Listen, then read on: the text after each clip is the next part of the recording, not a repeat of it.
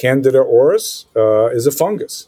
And what's concerning CDC officials and experts is there is a multi-drug resistant strain of Candida auris that is really picking up in their surveillance programs.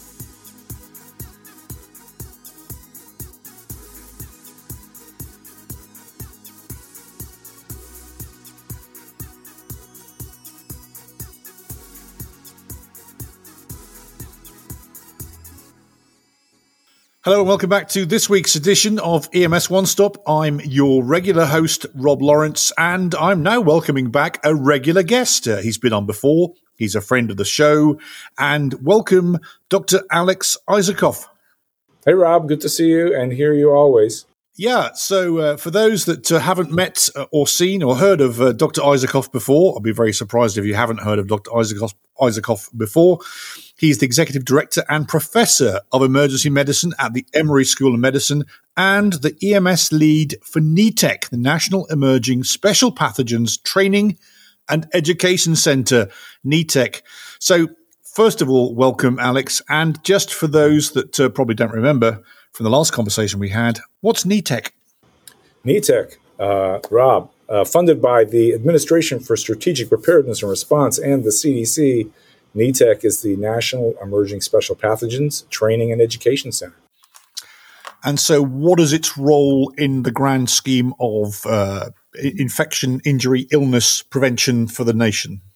Yeah, so NETEC is very much involved in disseminating education and training, developing readiness metrics for the healthcare community and its ability to manage high-consequence infectious diseases. The group that I lead is the EMS group, but there are work groups that are focused on frontline healthcare personnel in hospitals and other locations and provide education and training with regards to appropriate PPE ensembles, appropriate infection prevention and control measures, implementation of a hierarchy of controls, waste management, laboratory assessment. You name it, they've got it, Rob. Good. And which means you have access to a lot of information, a lot of intelligence, and of course you can hopefully forecast, forewarn, and prepare us all for whatever's coming down the pike next, right? Well, Rob, I think the group at NETEC takes an interest, obviously, in high-consequence infectious diseases, monitors outbreaks really throughout the globe.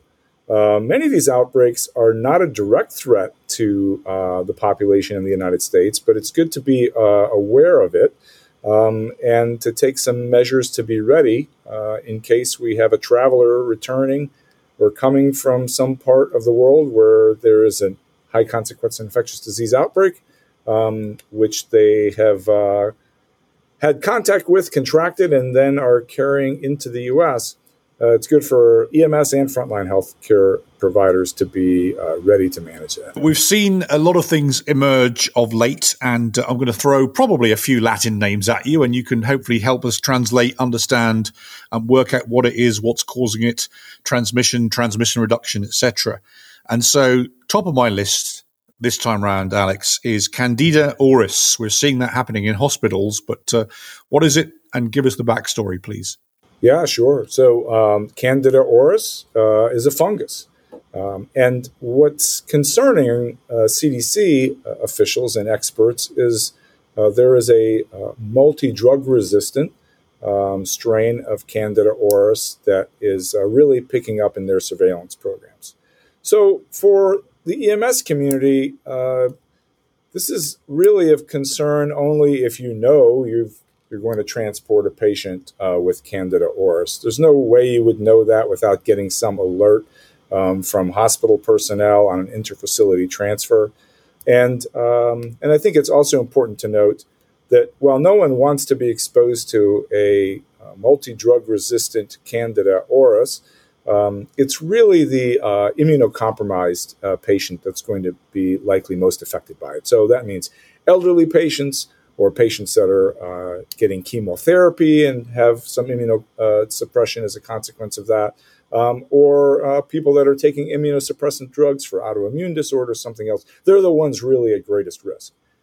as far as EMS taking precautions to protect themselves in transporting a patient with Candida auris, I think it's most important for them to just remember what they understand about standard precautions and contact precautions, which is the appropriate, this would lead to the appropriate kind of personal protective equipment, gown and gloves, and then a mask or eye protection if you expect you're going to get splashed by bodily fluids in caring for or managing a patient.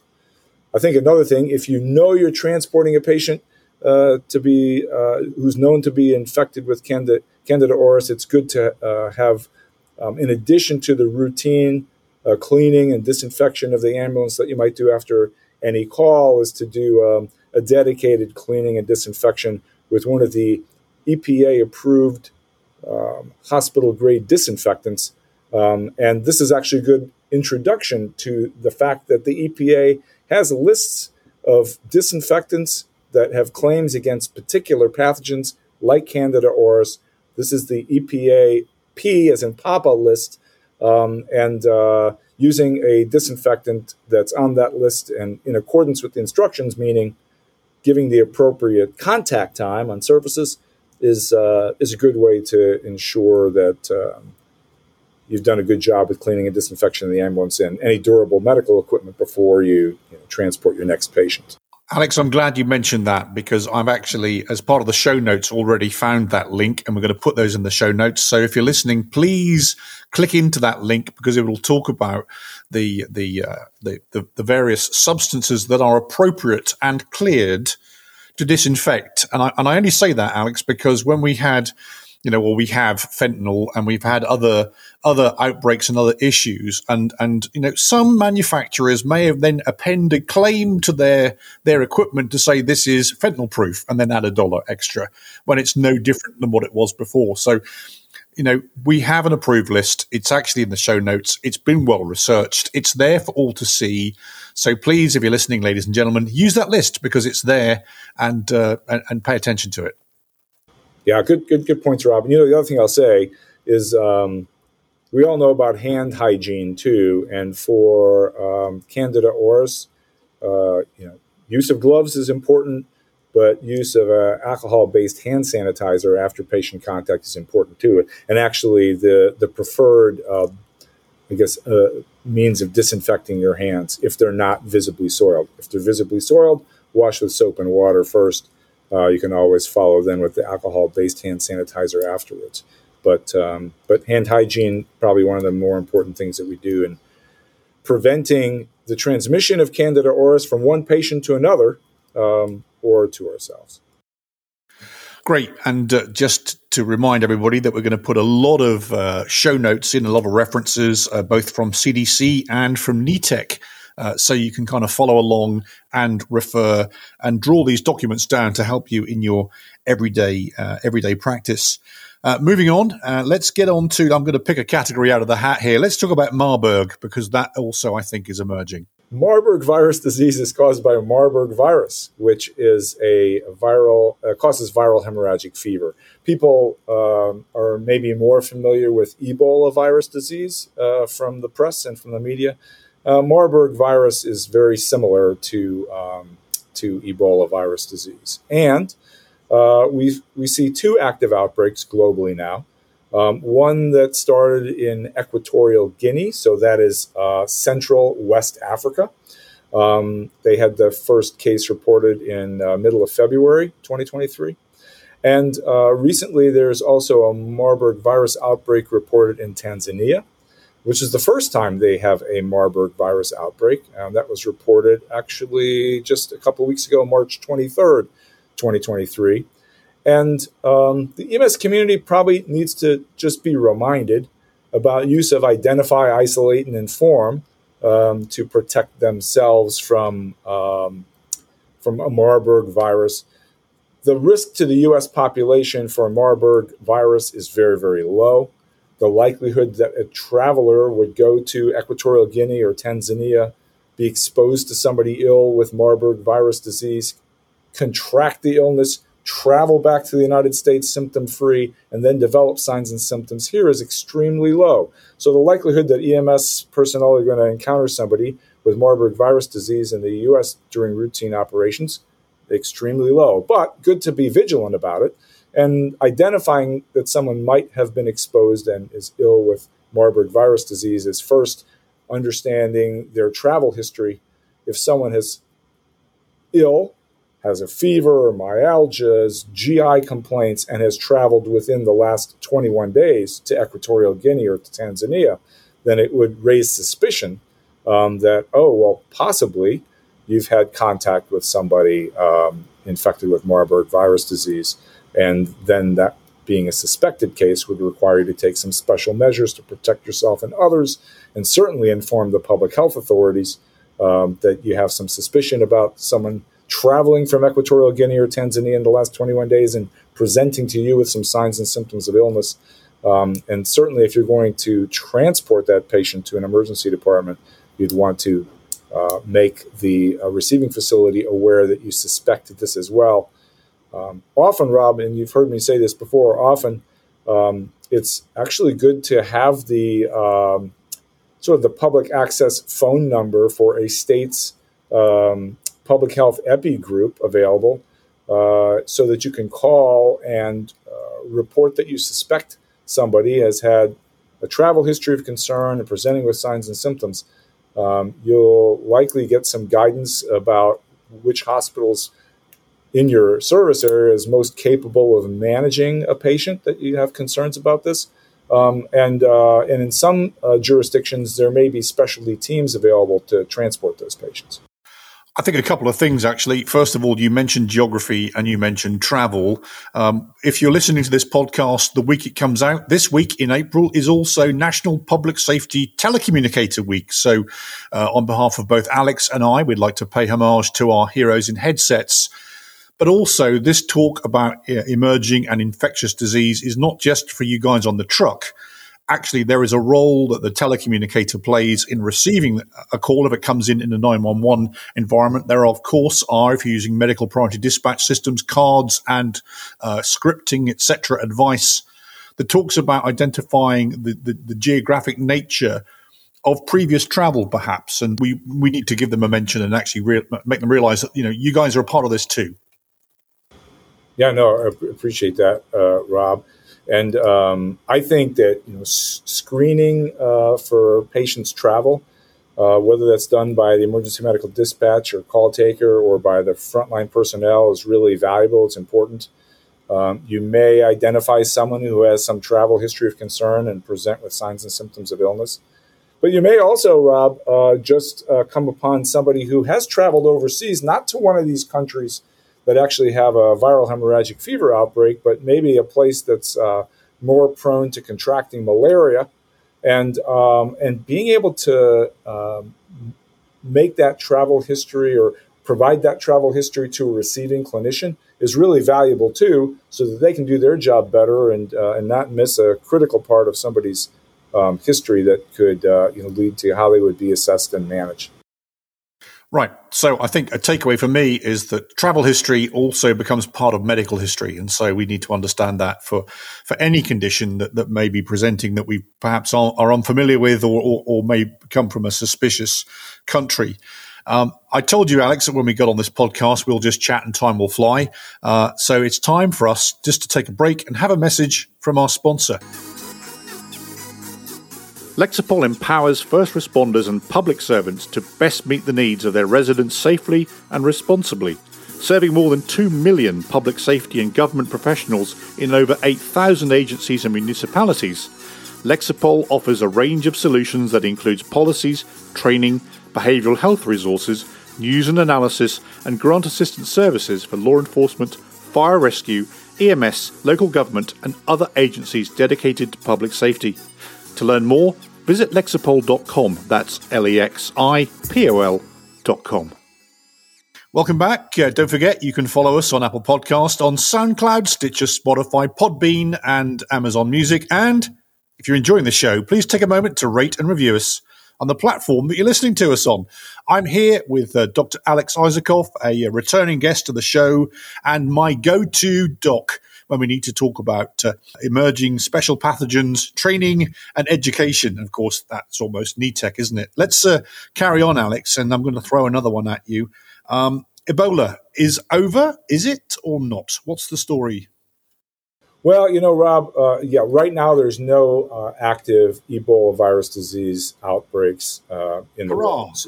So that's great news. Now, all of us would fully expect that we'll hear about another Ebola outbreak at some point. It's almost inevitable as humans come in contact with animals that are the natural reservoir for that disease, that we'll see another Ebola outbreak. You and I talked about Marburg virus disease, very similar to Ebola virus disease. And so it's, as far as viral hemorrhagic fever outbreaks go, of interest to our community, it's the Marburg virus outbreaks in Equatorial Guinea and Tanzania that we're most interested and focused on. Things that have passed, I have to mention the C word here. Of course, we talk about back in the pandemic when it was high and we were in trouble. COVID, we seem to have forgotten all about it.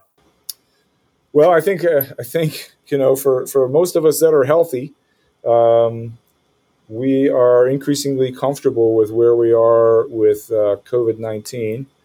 If you were immunocompromised, if you were aging, and I'm aging, you might still have some concern. Rob, I think it's still important to be aware of COVID-19 in the community. Thankfully, at this time, April 7th, when we're recording, in the vast majority of jurisdictions in the U.S., COVID-19 transmission is low, but I still recommend, as do the public health experts, to stay up to date on your COVID-19 boosters as recommended by CDC.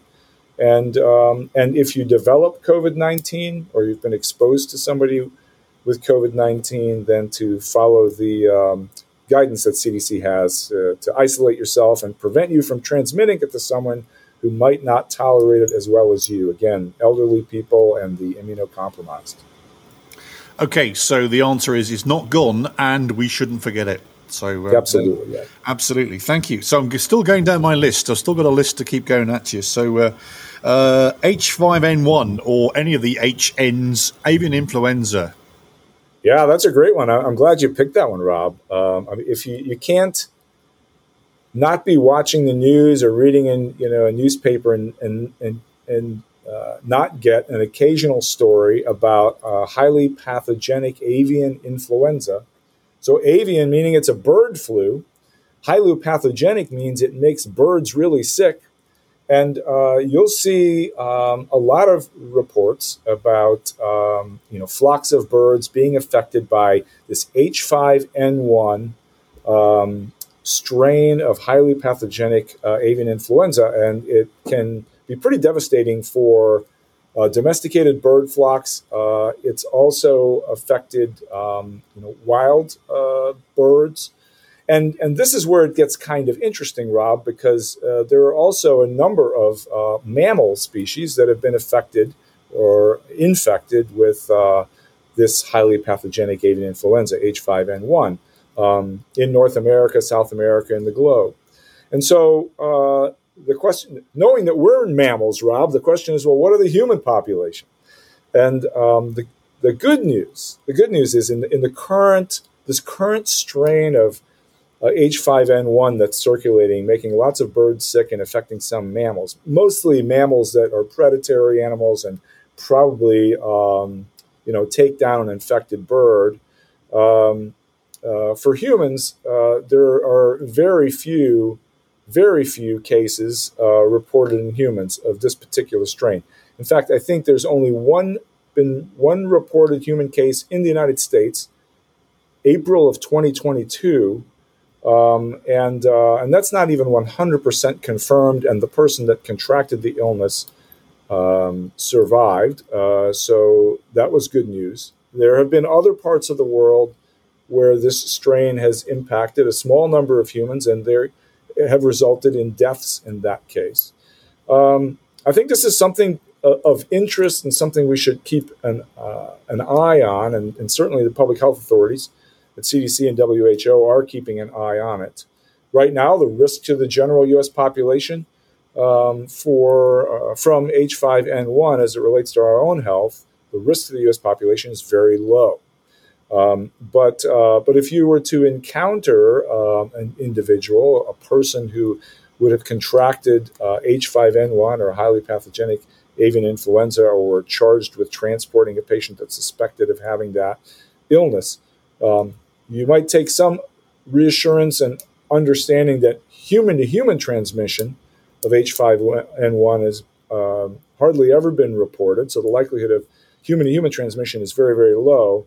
But EMS personnel also would know how to implement the right hierarchy of controls and standard and transmission-based precautions. And because it's a novel influenza strain, we would do more than what we would typically do for seasonal flu. For seasonal flu, it's standard precautions plus droplet precautions. So that largely means, wearing a surgical mask as a provider and putting a surgical mask on a patient. For a human infected with H5N1, if we were to transport them, the recommendation would be similar to what you saw for COVID, Rob. Standard plus contact plus airborne plus eye protection. But more something to watch with curiosity and interest than it is a risk to our EMS personnel today. I have to tell you, I have an H5N1 twitch because before I came to the US 15 years ago, I was the chief of the area of the east of England that had it full blown. If you're listening in the UK, and I know we have some UK friends listen, the famous turkey manufacturer, Bernard Matthews, or to use his American name, Bernard Matthews, produced tens of thousands of turkeys, and they all went down with it. And there was, a mass extermination. I watch that one very, very closely. But you mentioned flu. Obviously, flu hasn't gone away. We often talk about the efficacy of this year's, flu vaccine.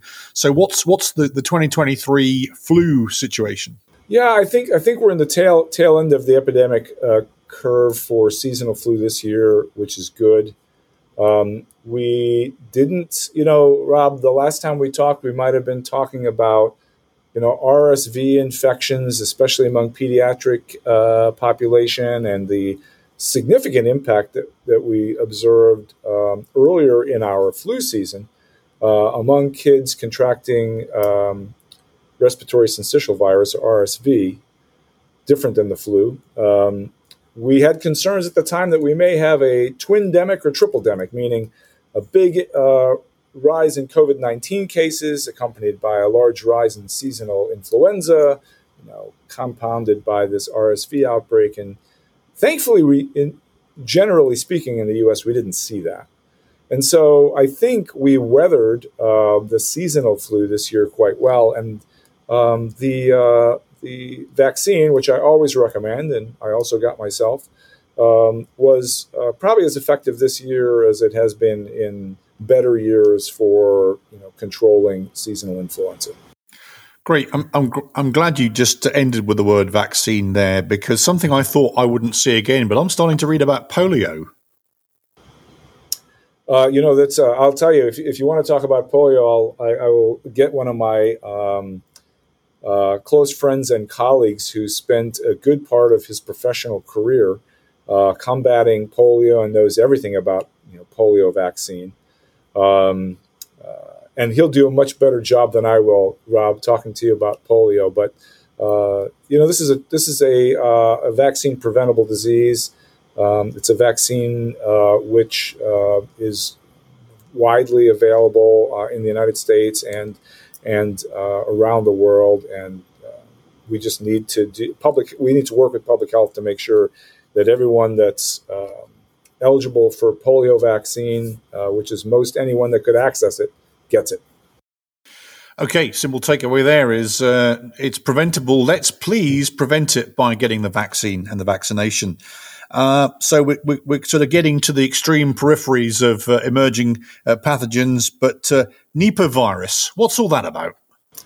Yeah, so this is another special pathogen that CDC tracks. In the United States, you wouldn't find Nipah virus except in a biocontainment laboratory. It's something that's been reported recently in Bangladesh, and you will see outbreaks in humans that come in contact with the reservoir animal, and you can see human-to-human transmission of Nipah virus also, typically transmitted through direct contact with saliva or other infectious bodily fluids, urine as well, and again can be spread person to person if you have contact with infectious bodily fluids. Some months ago, there was a lot of attention on Nipah virus human-to-human transmission in Bangladesh, and something worth keeping an eye on. It's preventable. Certainly, we can implement our standard and transmission-based precautions to prevent exposure to infectious bodily fluids if we ever had need to care for a patient that was infected with Nipah virus. But no Nipah virus cases in the U.S., and the most recent outbreak of interest in Bangladesh. Excellent. It's just good to know that it's good to know that it's out there, or it's bad to know that it's out there, but it's good to know about it. I'm going to change my usual ending question to a public health version of this. So is there any infection I've forgotten to ask you about, or any infection you haven't told me about? No, you hit the high points, Rob. As I expected that you would. You did your homework, and you came up with a number of pathogens that have been in the news and maybe raising some concern for people on the front lines of healthcare, like our colleagues in EMS and elsewhere. So, no, I think you nailed it. Excellent. Well, I always love having you on as a guest, Alex, and I keep trying to bend your arm. We should do this more often because obviously you are a font of knowledge and a subject matter expert like no other. But in the meantime, how can we follow you and also NETEC and those other great sites? Yeah, I think the best way to follow this evolving information around special pathogens is to go to www.netec.org. You will find references there about global outbreaks, and there'll be guidance that me and a few colleagues develop and or review that's aimed specifically at the EMS community. And we're always working to try and better highlight the resources on that website, which has, as you'd expect, multiple layers, addressing multiple communities in healthcare, to highlight what's available for the EMS community. Because as you know, Rob, the EMS community is near and dear to my heart as an emergency medicine doc and an EMS physician, and serving as a medical director here in Georgia, and having the opportunity to lead the NETEC EMS work group. Of course, I think it's important to get this information out to all frontline healthcare personnel, but job one for me is making sure that we have this information in emergency medical services. So www.netec.org. You heard the good doc there. If I was to summarize today, obviously pay attention to what's emerging and what's present out there. Universal precautions always. We should be doing it anyway, but please pay attention to that. Remember, medical history plus travel history if you think there's something suspicious, and obviously pass on to your local epidemiologist / public health department. So those are my immediate takeaways. Don't forget, you can follow me on Twitter at UKRobL1 or find me on LinkedIn. We're going to stack the show notes with all of the references we've been talking about. Please make sure you digest them, understand them, pass them on, incorporate them into your clinical protocols. I know you've done that already, but make sure you're doing that. So for the moment, and I say for the moment, Alex, because you're coming back, like it or not, thank you very much. Hey, Rob, thanks for having me. I really appreciate it. You're great, and your audience is too, and love being on with you.